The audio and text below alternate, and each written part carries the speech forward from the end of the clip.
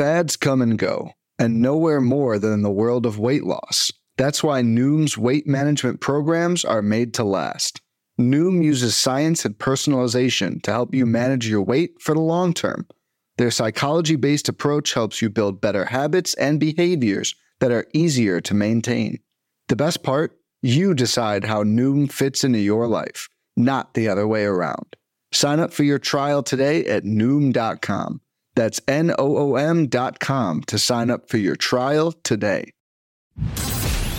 Welcome to the First Pitch Podcast, brought to you by PitcherList.com, your daily morning podcast, updating you on everything you need to know to win your fantasy baseball league. Here's your host, Jake Crumpler.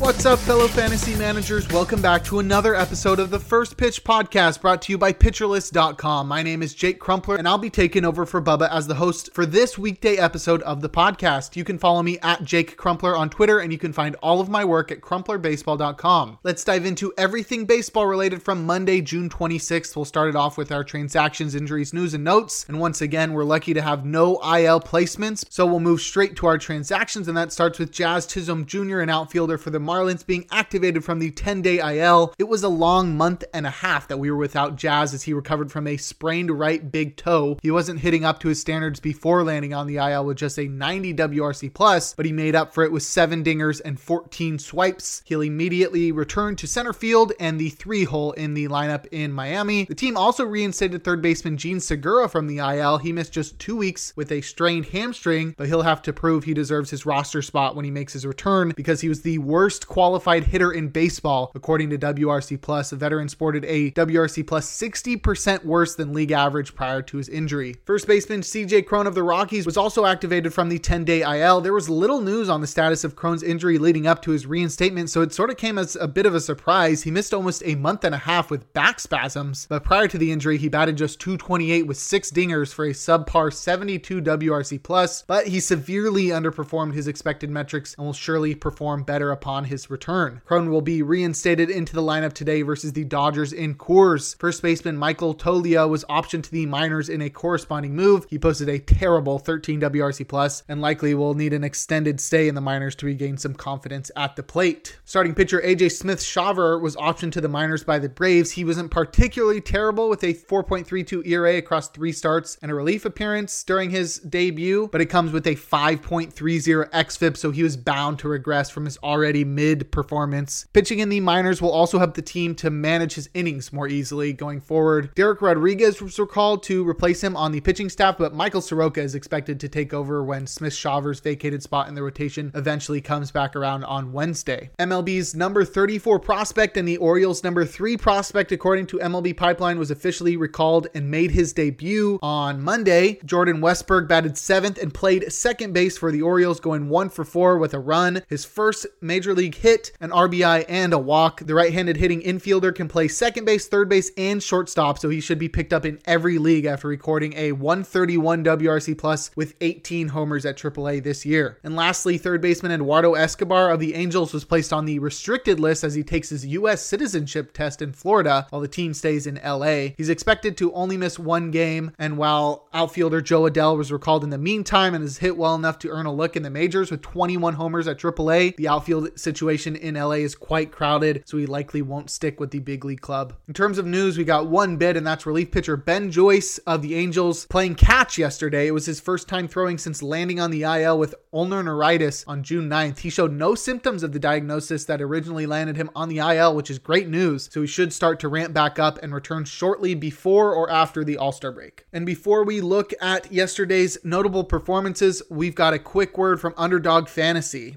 Are you ready to step up to the plate and show off your fantasy baseball skills? Check out Underdog Fantasy's 7th inning stretch tournament from now through July 14th, where you can build your dream team and compete against your friends for the $150,000 in total prizes. The best part, once you draft your team, you're all set. No need to worry about waivers, substitutions, or trades during the tournament, and don't worry about setting your lineups each week. Underdog will automatically select your highest scoring players for you. The 7th inning stretch has 4 thrilling rounds, each with its own player groups, from the 12 12-person groups in round 1 to the intense 134-person final group in round 4. The competition keeps getting more intense the farther you go. And with our code PITCHERLIST, PITCHERLIST, you'll receive a 100% deposit match up to $100, and it's only $7 to enter. Just check the description of this episode for the sign-up link and make sure you use the promo code PITCHERLIST when you sign up. Mark your calendars. The tournament starts right after the MLB All-Star break, so get ready to dive into the action. So what are you waiting for? Visit the link in the episode description, use promo code PITCHERLIST, and receive a 100% deposit match up to $100. Join us in the 7th inning stretch tournament and experience the thrill of fantasy baseball like never before on Underdog. Good luck and may the best team win. You must be 18 years or older, 19 or older in Alabama and Nebraska, 21 or older in Massachusetts and Arizona, and present in a state where Underdog Fantasy operates. Terms apply. Concerned with your play? Call 1-800-GAMBLER or visit www.ncpgambling.org. In Arizona, call 1-800-NEXT-STEP. In New York, call 1-877-8-HOPE-NY. In Tennessee, call 1-800-889-9789. Now we'll look at the notable performances from Monday, a day in which we had just 6 games. We'll start it off with the notable hitting performances, leading off with Spencer Steer in Baltimore, as he did all he could, but his team went home with the loss. That'll be a common thread amongst our hitters today. He went a perfect 3 for 3 with a run, a home run, 3 RBIs, and a walk. He's up to 12 home runs now. That homer traveled 418 feet with a 101.4 mile per hour exit velocity, and Steer is having one of the best rookie seasons in the National League, and it's sort of going under the radar. That's probably because he's not even the most exciting rookie on his own team with Elly De La Cruz and even Matt McClain around, but he keeps chugging along and currently leads all rookies with his 46 RBI. Steer also leads NL rookies with 34 walks and trails only Corbin Carroll in hits, doubles, homers, and runs among National League rookies. He may be getting a little help from Lady Luck, as his sub 7% barrel rate isn't indicative of someone that'll reach 25 homers, but Steer should still be a solid option in the majority of fantasy leagues as he works on adding outfield eligibility to go with his corner infield eligibility while calling the second best hitter's park in baseball his home. Lane Thomas of the Nationals did all he could as his team took home the loss in Seattle. He went 2 for 5, scored once, hit a double and 2 RBI, and added on a home run. He's up to 14 homers now, and that home run traveled 369 feet with a 106.4 mile per hour exit velocity. Thomas was a popular this year's Cedric Mullins candidate heading into 2022, but didn't quite live up to the hype with a 705 OPS to go along with 17 home runs and 8 stolen bases, but we might have been just a year too early, as he's coming close to besting those numbers through just the first half of the season with 14 dingers and 7 steals to go with his 860 OPS. Thomas's exceptional season is going a bit under the radar due to playing for a last place team, and while he has little help in Washington in the lineup, it doesn't matter too much when you're leading off every day. He's been able to tap into more power by pulling the ball more often, but even while his StatCast numbers have improved across the board, they still don't buy into this new version of Thomas, at least at this level. Either way, I think he's a hold until he starts to cool off, and Thomas may even be an interesting trade candidate in late July with just 2 more years of control after this one, and that doesn't exactly fit the Nationals timeline, so that'll be something to keep an eye on, especially in a fantasy sense, as he could end up in a better situation. And lastly, we've got Luis Robert Jr. in Anaheim as the White Sox went home losers. It wasn't because of him though, as he went 2 for 4 with a run, a homer, and an RBI. He's up to 22 long balls now, and the one on Monday traveled 401 feet with a 103.8 mile per hour exit velocity. Robert has sacrificed average for power this year, and it's made him an AL MVP candidate. He's hitting worse and striking out more than he has since 2020, and he's also had to take it easier on the base paths, which is 4 steals so far, but that helped him to remain healthy as he's already appeared in the second most games of his career. Speaking of AL MVP candidates, he's currently second in the AL in home runs and is in the top 5 in the AL in runs, slugging percentage, OPS, and FWAR. While he obviously won't beat out Shohei Ohtani for the MVP award, by the end of the season, it's good to see him finally putting everything together, and it'll be fun to see what his end of season numbers look like. But if you'd like a breakdown of the other notable hitting performances on Monday, check out the daily Batters Box article over on PitcherList.com. Now we'll head to the mound and look at the notable starting pitching performances, starting with Reed Detmers versus the White Sox, as the Angels went home with the victory, but Detmers took home the tough luck no decision as he tossed 7 innings, allowing just 2 hits and 2 walks with 1 earned run and 10 strikeouts. He had 17 whiffs and a 30% CSW, and with that great performance, Detmers became just the 3rd pitcher in Angels franchise history with 1 or fewer earned runs and 8 or more strikeouts in 4 consecutive starts, joining franchise legends Shohei Ohtani and Nolan Ryan. Detmers' fastball slider combo was working magnificently in this one. The 4-seamer induced 9 whiffs with 30% CSW, while the slider had 4 whiffs and a 33% CSW. And after pitching to a 5.15 ERA through his first 10 starts, Detmers is finally starting to turn things around. Those aforementioned 4 starts have not only dropped his season-long ERA nearly 1.5 runs down to 3.77, but they've also produced a minuscule 1.05 mark during those 4 starts. His slider has been carrying him across those 4 starts and has been one of the best swinging strike pitches in all of baseball. Detmers will look to keep the hot streak going in his next start against the Diamondbacks. On the opposite side, Dylan Cease took home the tough luck no decision as well, as his team went home with the loss, and he was almost just as good as Detmers, as he tossed 6 innings, allowing just 5 hits and 1 run with no walks and 10 punch-outs of his own. He had 17 whiffs and a 34%